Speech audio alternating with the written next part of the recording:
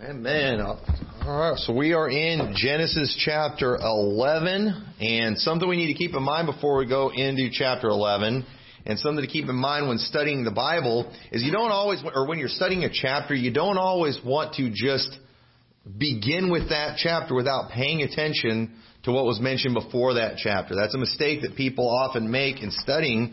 They fail to look at the things that led up to that. And one of the things we've been showing is, we've been putting all of Genesis together. We're not doing like the seminar speakers where we just kind of take the parts we like and zero in on those. No, we're looking at this book as a whole.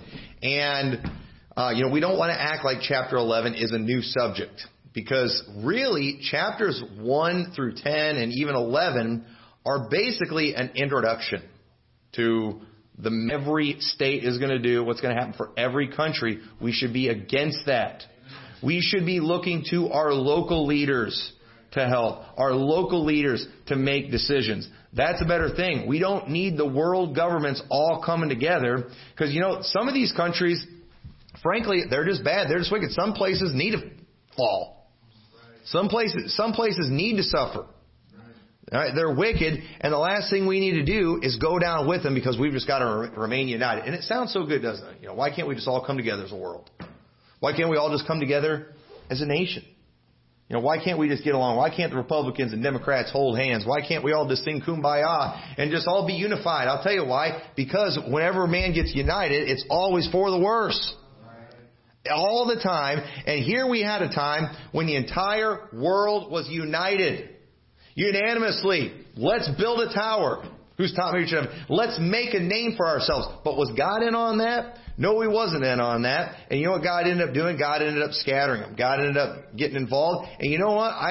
Maybe what's going on right now is the hand of God on our nation because our country has gotten too powerful. We've gotten too cocky. We've gotten so self-centered. We've gotten so focused on all the wrong things. Maybe God's trying to shake things up a little bit. And the last thing we want to do, if God is trying to shake us up right now, and I think He is to go getting more out of God's will and rebelling against God and uniting in ways that we're not supposed to unite. It's not a good thing.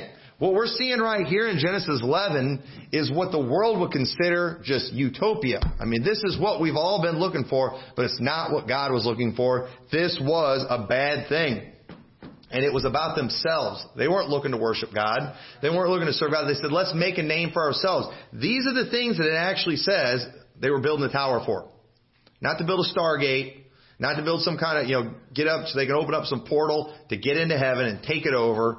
That's not what was going on. No, they were trying to build a city on earth and be one people, one nation. That's not what God wanted. So they wanted to remain one people to keep from scattering, and which would have resulted them in becoming many names. That's exactly what would have happened. And I'm glad our country has 50 states. And I wish our 50 states were allowed to do things that our states wanted to do. Because if we were, then we actually might have a place to escape to when things are getting out of hand in this country. Illinois probably wouldn't be the state either. But the truth is, if our state starts crashing and burning, you know what's going to happen in this country? It's going to end up hurting the whole country because the federal government's going to step in and make everybody suffer with us. Listen, if we're bad, if we're doing wrong, they need to let our state burn and let the righteous flee. But now there's no place to flee to. Where are we going to go? There's really no place to go anymore, and that's bad. We have got to get back to supporting local government, strong, local governments, state governments, and a weak federal government. That's what we need to get back to.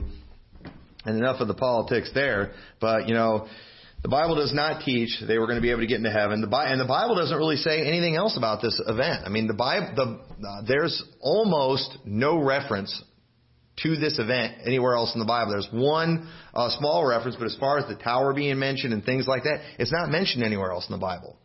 Yet this chapter here, this event, is one people love to talk about and talk about weird things. And again, all the weirdos, all the false prophets, they specialize and they run their mouths the most on the areas where the Bible's most silent. Watch out for people like that. So look in verse 5. It says, the Lord came down to see the city and the tower which the children of men builded.